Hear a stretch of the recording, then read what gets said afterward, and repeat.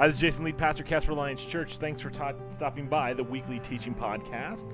This will be week 8 of our Hebrews series that we're taking through the end of the summer. We're looking at chapter 8. Hope you have a great week. Thanks for listening. If you'd like to know more about Casper Alliance Church, you can check us out at casperchurch.com, or you can go to your app store on your phone or your tablet, search for Casper Alliance Church, download the app, and be connected with us directly. Look for the double C's. Have a great day.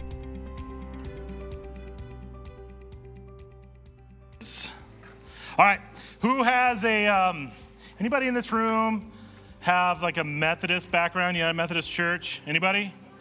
The first VBS that I remember going to was at my grandma's church, the United Methodist Church of Kennesaw, Nebraska.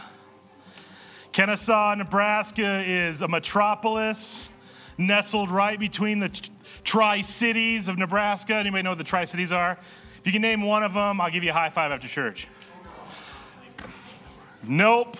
What'd you say? No. Minden's close. Minden is close. I've been to Minden a lot. There we go. Kearney.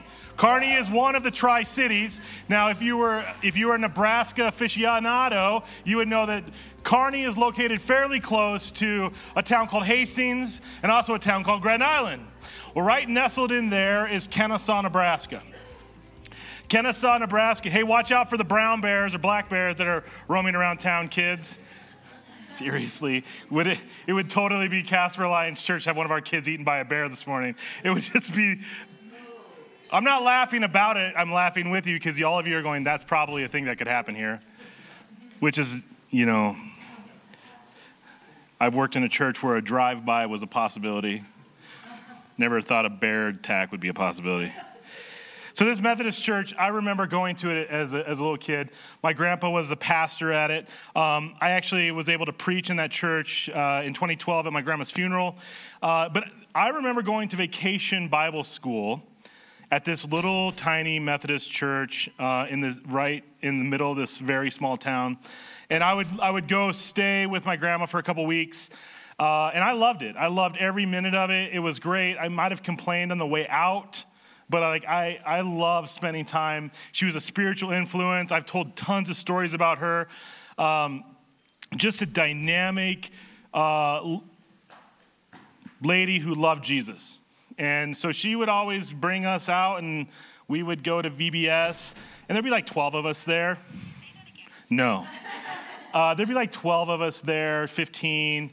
But, you know, when a vacation Bible school is happening in a church, the church is kind of like ups itself a little bit.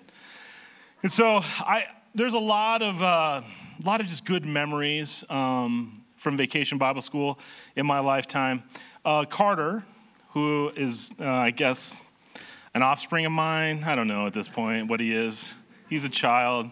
He's a kid. If you haven't been paying attention to Carter, by the way, holy moly, remember? Like, he might be 6 foot by the end of the summer. Carter accepted Christ at a vacation Bible school. So VBS is important to me. It really is. The Methodist Church became an important kind of like anchor in my life. Is like I always remember the Methodist Church as being the strong gospel. Who cares where they are now? I'm saying what I remember, right? John Wesley, I'm going to read this to you, was a founder of the Methodist Church, by the way. And he searched for many years to find this thing, assurance that God had forgiven him and it had accepted him. He met people who had this experience, who like had the dynamic, like, and if you've met somebody like that in your life, you know they have stories where they like just were set free from sin and felt the weight of that sin go away. John Wesley kept chasing after that. He had sought assurance of forgiveness by working, by praying, by doing spiritual activity, attending church, by constantly like confessing and sacrificing. Some of you maybe remember growing up and receiving Christ every week at the altar call, right? Like you're never sure. You're always just like, you're a step away from like, oh. So as part of his journey, he continued to search for this peace, to encounter God in a deep way, to where he felt the assurance, that solid thing he was grabbing a hold of, to where forgiveness was not just an idea or a hope for, but a thing that he really felt and was secure in. There's a story of him at a Bible study in London that he's talked about going. He went unwilling to. He didn't really want to go to it. I imagine it was, it's late at night. Who wants to go to a Bible study in London late at night? You want to go do other things, right? And he wrote this about that moment at this Bible study. There was a moment where I felt my heart strangely warmed, and I felt I did trust in Christ alone for my salvation. And the assurance was given to me that he had taken away all of my sins and saved me from the law of the sin of death. He went on rejoicing and praising the Lord for the forgiveness of sin. And he again fell into that trap of trying to find forgiveness and not being assured that salvation or forgiveness was there. And living in that kind of juxtaposition to where you know the sin that you live in and you trust in the hope that's to come. And we all can identify with that a little bit. You know what you did yesterday. And you know maybe the thoughts that you had. And if anybody complained about the weather yesterday, you're just flat wrong. You're not right. Because if you complained yesterday, again, I'm going to remind you January is coming. And it's less than a year away.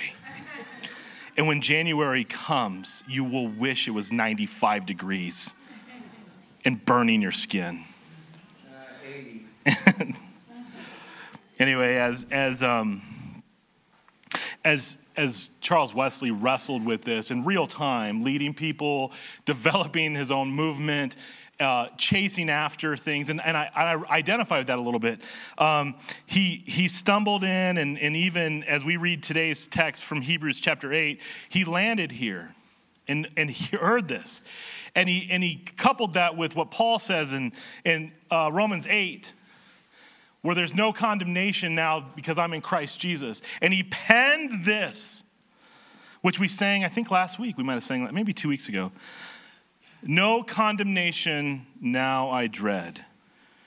Jesus and all in him is mine. Alive in him my living head, and clothed in righteousness divine. Behold, I approach the eternal throne, and claim the crown through Christ my own. Amazing love, how can it be that thou, my God, should die for me?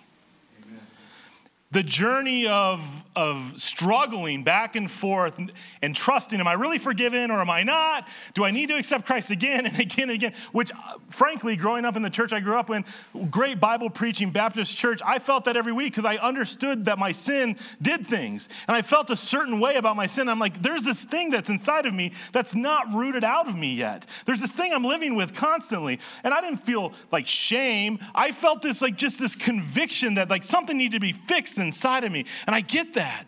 And there was this moment I remember distinctly, not at 7, not at 8, not at 12, not at 15, not at 20, but at 22 years old in Minneapolis, Minnesota, in a brownstone, living with 5 other horrible men, I recognized that Jesus was on the throne, and I was allowed to approach the throne with freedom, assurance, and confidence. And in the Alliance, the Christian Missionary Alliance, we would call that the crisis and the progression of sanctification. It was not a matter if I was saved or not. It was a matter of me living a life of assurance. And here's what happened. In that moment, and I remember weeping on the floor at this silly little brownstone, which we drove our boys by, and they're like, that's where you went to college? And I'm like, yeah. Hallelujah. Lame. That was like their thought, no, this is cool. And that bridge right over there that you can see from my steps, that fell down one time. It just collapsed into the river. And they're like, cool. You want these experiences, your kids to grab a hold of them and go, that was amazing, Dad. Thank you for showing me that. And they're like, I really don't care. Where can we eat? What's the closest McDonald's? I'm like, son.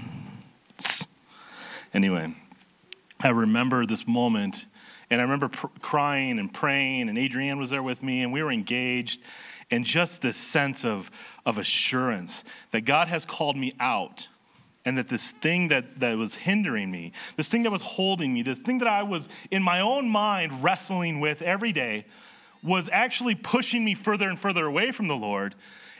Instead of approaching the throne of Christ, I was hiding from it because I wasn't comfortable in my own skin. And that idea of there's no condemnation now. Boldly I go before the throne. Boldly I step in. Wow, amazing love. How can it be that Christ died for me? So, some of you might know this or just assume this about me, which is a problem of yours. I could cuss like a sailor if I want to. Now, what I've identified here is there's a bunch of you in this room, and I'm not going to call any Bartoshes out at all. They use euphemisms to make it sound like they're swearing. Yeah, you know you do because I've called you out on it. I'm like, you cannot say that. That's a euphemism. Because here's what happened in that moment in Minneapolis. I just stopped swearing instantly. I have no explanation for it other than that moment to where this thing that was inside of me just changed. And it wasn't a matter of God fixing me. It was a matter of me surrendering all of me.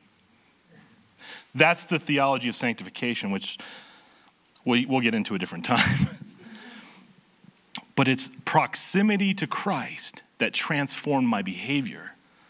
My soul was already coupled. My soul was already brought into the sacred space. But my life switched because I didn't wrestle with this daily anymore. Because I trusted that through and through, I'm set apart. This is what Hebrews 8, I believe, is trying to capture for us. Jesus is our high priest. He's offered an effective, perfect sacrifice. You don't have to say bologna sauce anymore. That was specifically for you.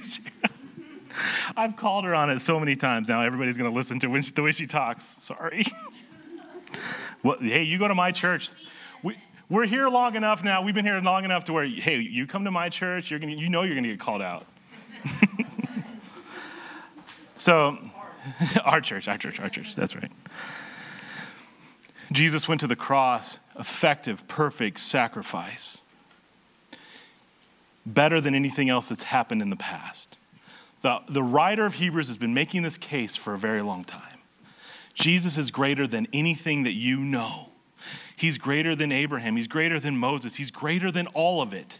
He is effective, and it's a perfect sacrifice, and he can satisfy all the things that you feel like you're missing or longing for. And we're going to talk about this one idea today, I think. And here's the question. What is a leader? What is a leader?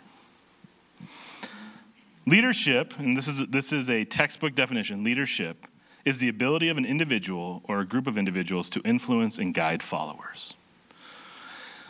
Most business models have 4 kind of ways that people lead. You're the authoritative leader, which means you mobilize people toward a vision.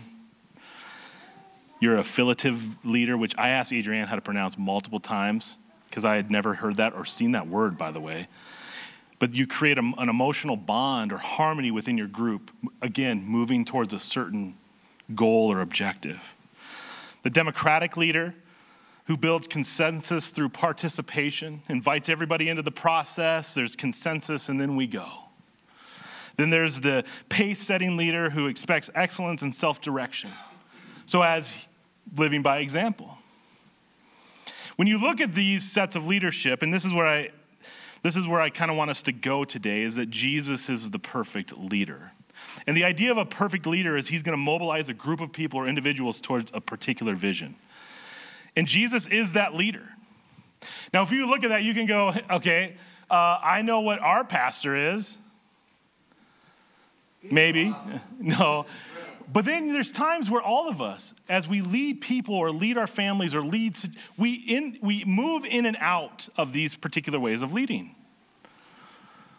At church, sometimes I'm the authoritative leader. I'm saying, this is where we're going. There's times where I've been in a meeting, not necessarily here, but like throughout my 20 years of ministry, where I've been the democratic leader, and I'm trying to get consensus, and I leave the meeting and I want to vomit. Because it's like I'm trying hard to do something that's not natural to me. There's ways in which we do it, but here's the deal. In all of our leadership as humans, we have flaws. We have failures. And the writer of Hebrews, the pastor, is saying, no, Jesus is the perfect leader, Amen. and he's worth following. Amen. That's what we grab a hold of. He's worth following.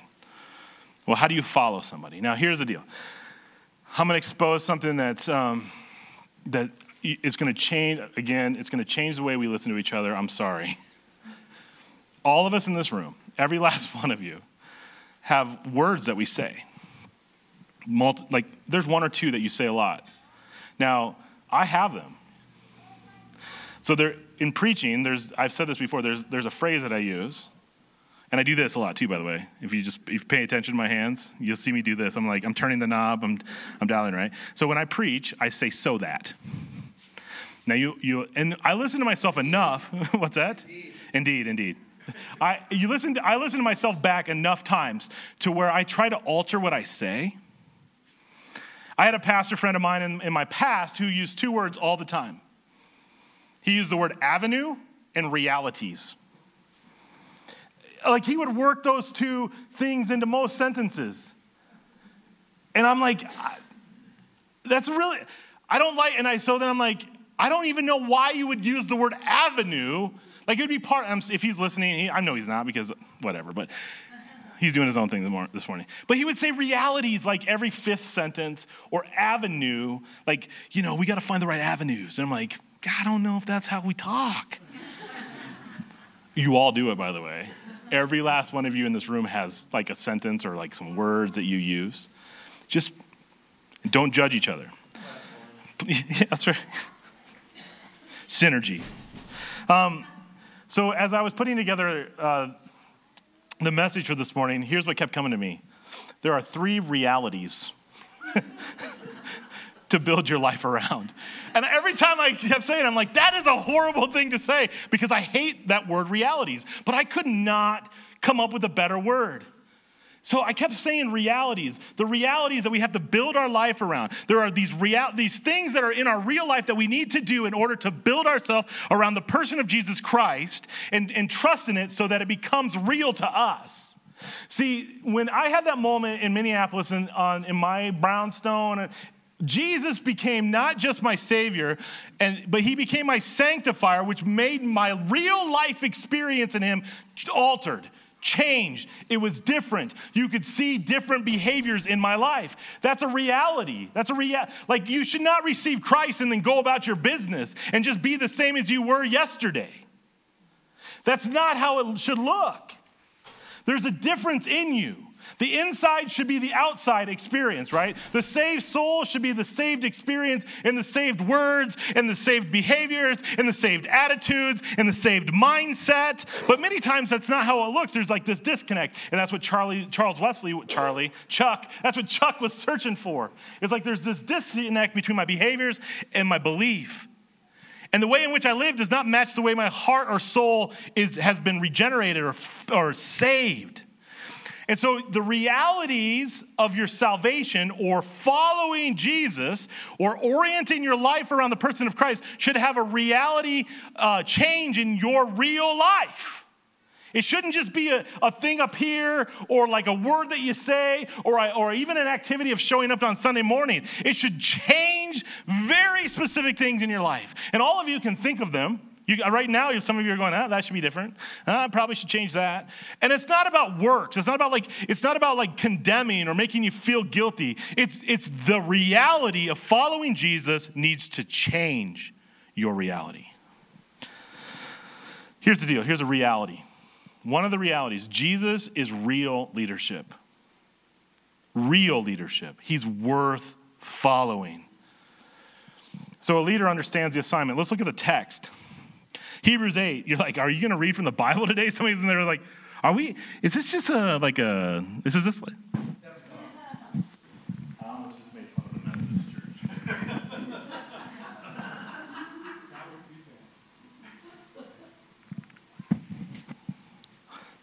Sometimes I have self-control, even though I revealed what I was going to do. Here's the main point, and this is one of the only times in Scripture where the writer or an author, a biblical author, says, here's the main point. Here's what I want to show you. We have a high priest who sat down in the place of honor beside the throne of the majestic God in heaven. There he ministers in the heavenly tabernacle, the true place of worship that was built by the Lord and not by human hands. And since every high priest is required to offer gifts and sacrifices, our high priest, Jesus, must make an offering too. If he were here on earth, he would not even be a priest, since there are already priests who offer the gifts required by law. They serve a system of worship that is only a copy, a shadow of the real one in heaven. For when Moses was getting ready to build the tabernacle, God gave him this warning: be sure that you make everything according to the pattern I have shown you here on the mountain. But now Jesus, our high priest, has been given a ministry that is far superior to the old priesthood. Again, Jesus is greater than, for he is the one who mediates, who intercedes for us, and has a far better covenant with God based on better promises. Now hear this, Jesus is real leadership. Now, what is real leadership? Real leadership understands the assignment. He knows what he's doing. He knows his task. And if we walk Jesus' life through the gospel and we see it, and we haven't explored much of the gospels actually since I've been preaching. We did like John, a little bit of John, and we've done a little bit of Matthew. We did the Sermon on the Mount. But if you walk with Jesus and you read and follow how the biblical authors write and capture his story, he knows his assignment.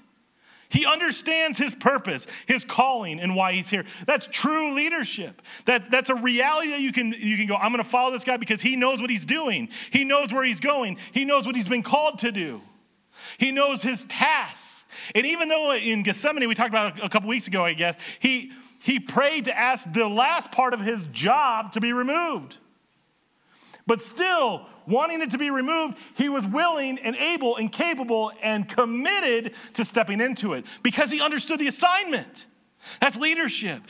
Good leaders, Jesus providing real leadership, is authentic. It's not fake. Like there is honesty in it. There's not a way in which we like capitulate or capture like the hope of this person and the desire of that person and these people are here and we morph and chameleon to whoever's in our room or we're meeting with. That's not real leadership. That's not authentic leadership. That's leadership for leadership's purpose of feeling good about themselves or not trying to offend anybody. That's not the way Jesus led. Again, if you walk with him through the Gospels, he offended, irritated, bothered people. And also people followed him because of that, I would imagine. Like, hey, we're going to kill some Pharisees? Awesome. Let me join up with the band of hoodlums and let's go do it. Some of you guys would be like, you would get sucked into discipleship because you'd be like, hey, I'm going to teach you how to be fishers of men. And you're like, sweet, I love fishing. And then all of a sudden, a year later, you're like, this is not fishing because it's not. It's ministry. And this is the thing that when you lead with an authentic, like, you're not concerned about the way people feel about you. And this isn't to give anybody in this room permission to run over anybody, by the way. But what I'm saying is real leadership is authentic. And again, it's worth following. It's worth shaping your life to follow Jesus. Real leadership demonstrates an effective way to live. We have studied the Sermon on the Mount here. The Jesus Manifesto, this is how you're going to live. This is the way in which you need to live your life. The writer of Hebrews is saying that this Jesus that we're talking about, he's already sitting at the right hand of God. He's already on the throne. He's already gone through the curtain we found out last week in Hebrews 7. He's the great high priest in the same order of Melchizedek. He is the one which can do all of the things that Scripture is talking about doing. And this high priest has a far better ministry, a far better behavior and a way in which he does ministry. And the covenant is much better than the covenants of old. So in Jesus, we have real leadership, true leadership. And in Jesus, we have a leader that is far superior to anything else that we could follow. Build your life around Jesus. We'll choose to follow all sorts of different things. This isn't criticism, all of you who went to the Trump rally. It's not. But we are so committed to following charismatic people who are promising change. Men come, men go. Promises come, promises go. People stand up and say, I'm going to promise this, I'm going to promise that. I'm going to do this, I'm going to do that. And we're not going to get political, but it's really easy to get sucked into believing that these promises are real. I've talked about this before. I do this all the time at home. I suck my wife into thinking I'm a good man by promising her things I can't carry out, like increasing the water pressure at our house. I don't know how to do that. I'm glad she's not in this room, but I promised I would figure it out.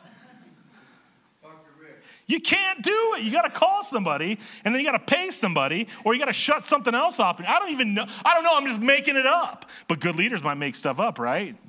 No. Real promises. So what? Jesus gave real promises. He provided real promises. Let's do it. Marie, you've asked for it. These are the promises that Jesus gave. Lots of them. Pages upon pages upon pages of promises.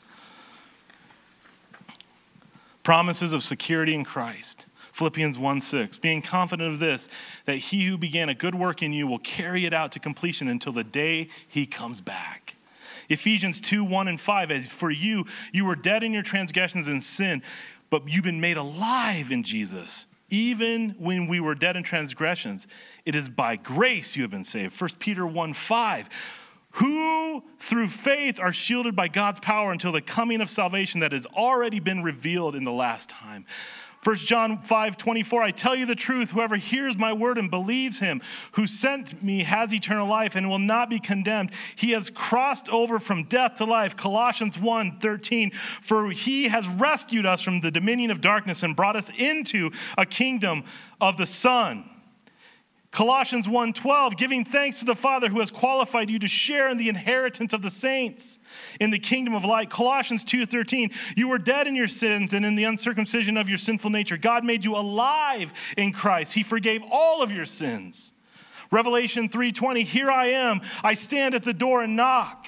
If anyone hears my voice and opens the door, I will come in and eat with him and he with me. 1 Peter 1:23, for you have been born again, not of perishable seed, but of imperishable, through the living, enduring word of God. 2 Corinthians 5:17, therefore, if anyone is in Christ, he is a new creation. The old is gone and the new has come. John 1:12, yet to all who received him, to those who believed in his name, he gave the right to become children of God. John 3:36, whoever believes in the Son has eternal life, but whoever rejects the Son will not see life, for God's wrath remains on him. Romans 8:1, therefore, there is now no condemnation for those who are in Christ Jesus. Those are real promises. Those are real things that are talked about and demonstrated by the work and the life of Christ. And the biblical authors write about it, talk about it, and encourage their people and the churches to live in it. Real promises. Now here's the deal. This real promise, let's read the rest of Hebrews 8. This is the deal.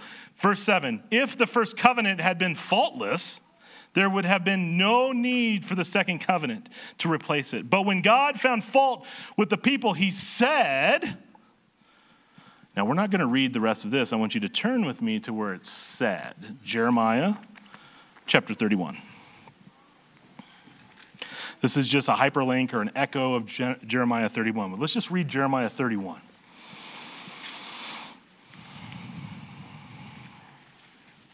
Jeremiah 31, let's pick it up with 31.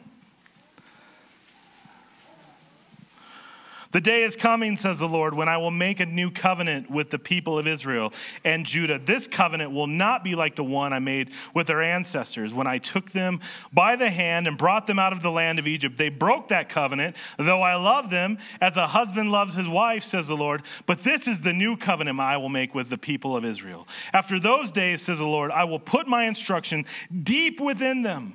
I will write them on their hearts. I will be their God, and they will be my people. And they will not need to teach their neighbors, nor will they need to teach their relatives, saying, you should know the Lord. For everyone from the least to the greatest will know me already, says the Lord. And I will forgive their wickedness, and I will never again remember their sins. That's a real promise. The writer of Hebrews is saying the old covenant is being pushed out. Here's the new covenant. This is the new way we're doing it. And here's the deal. The old covenant didn't produce anything in somebody. It didn't produce the righteousness, the right living. It didn't actually create transformation. It created salvation. It created redemption. It started that redemptive process. But there was this thing that they continued to fall away and fall away and fall away and make poor decisions and live in that tension of real life and saved life where they were like waiting to go to heaven but screwing up daily. And the issue here is those promises they weren't clinging to, they weren't giving, they weren't changing their behaviors.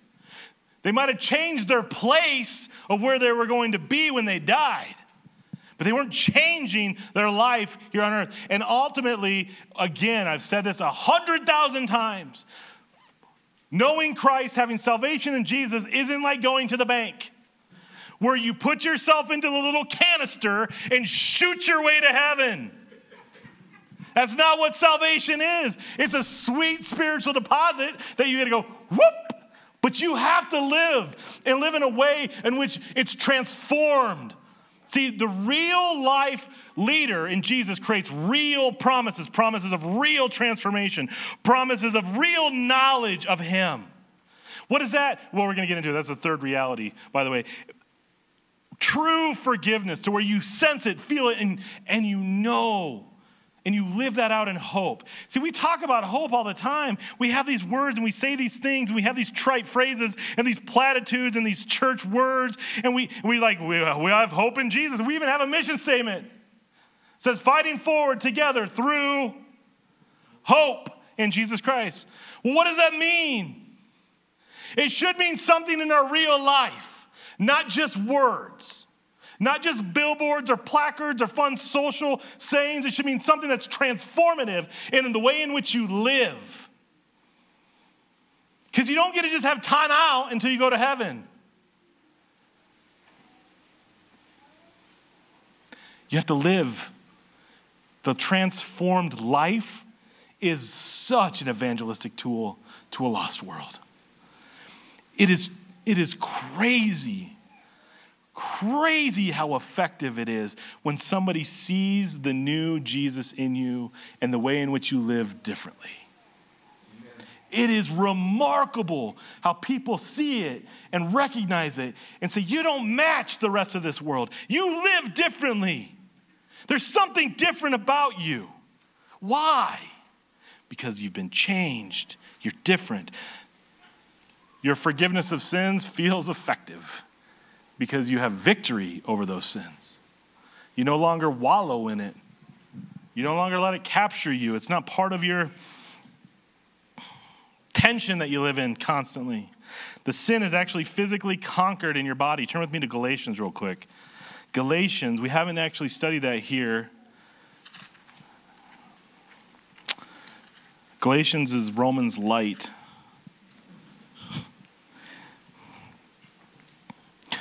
Galatians 4. Paul's talking about this very kind of like two-world tension.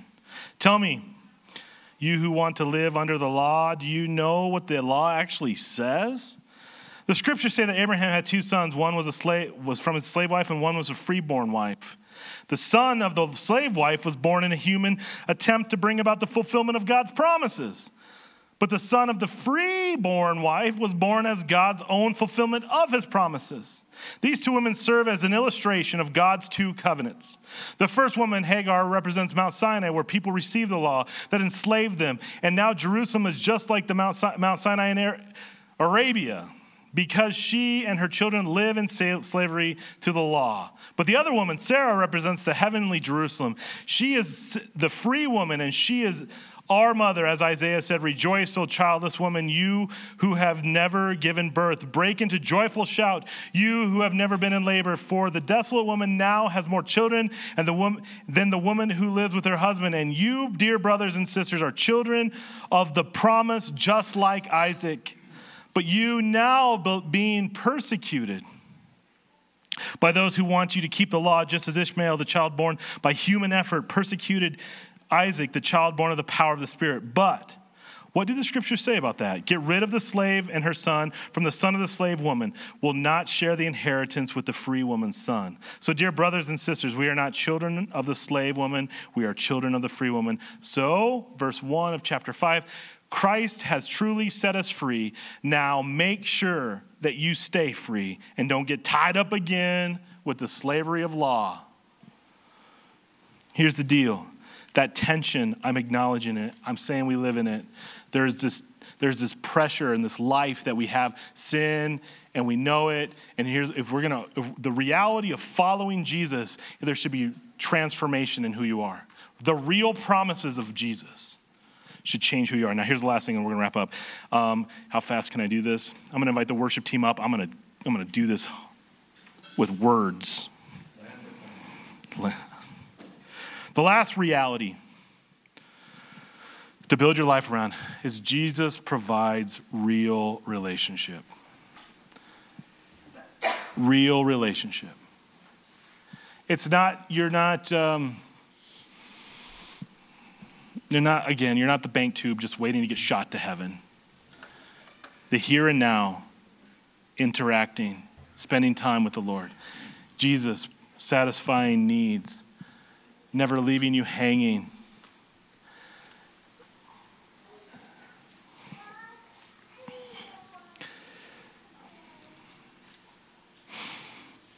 How many times has somebody in your life let you down? I mean, let's be honest. How many times have I let you down? I mean, that's the human condition. That's what we do. We let each other down. Jesus, and this is not some sort of youth group, trite VBS saying. Jesus said, I will never leave you nor forsake you. I'm going to prepare a place for you. I'm not going to leave you hanging. You're not going to be left hanging. That is something to orient your entire life around. That's true leadership. The thing that hits me the hardest is that Jesus promises to know me.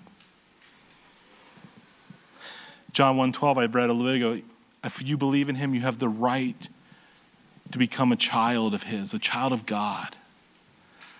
There's nothing more sacred, I think, on the human world than the powerful relationship between mom and dad and kid. That thing is real. And when you feel like you belong to the family of God, scriptures are teaching us that he knows us. He knows us. He cares for us. I mean, and you can know him too. It's relational. You've been invited into a real relationship. So the three realities that make Jesus greater than is Jesus is a real leader. Real leadership. And you can follow him. He's worth following. Jesus provides real promises that have real effect in your real life that can change who you are and how you live. And Jesus provides a path for real, authentic relationship with him so that you can know him. And he will satisfy and care for you, comfort you, and be a part of your life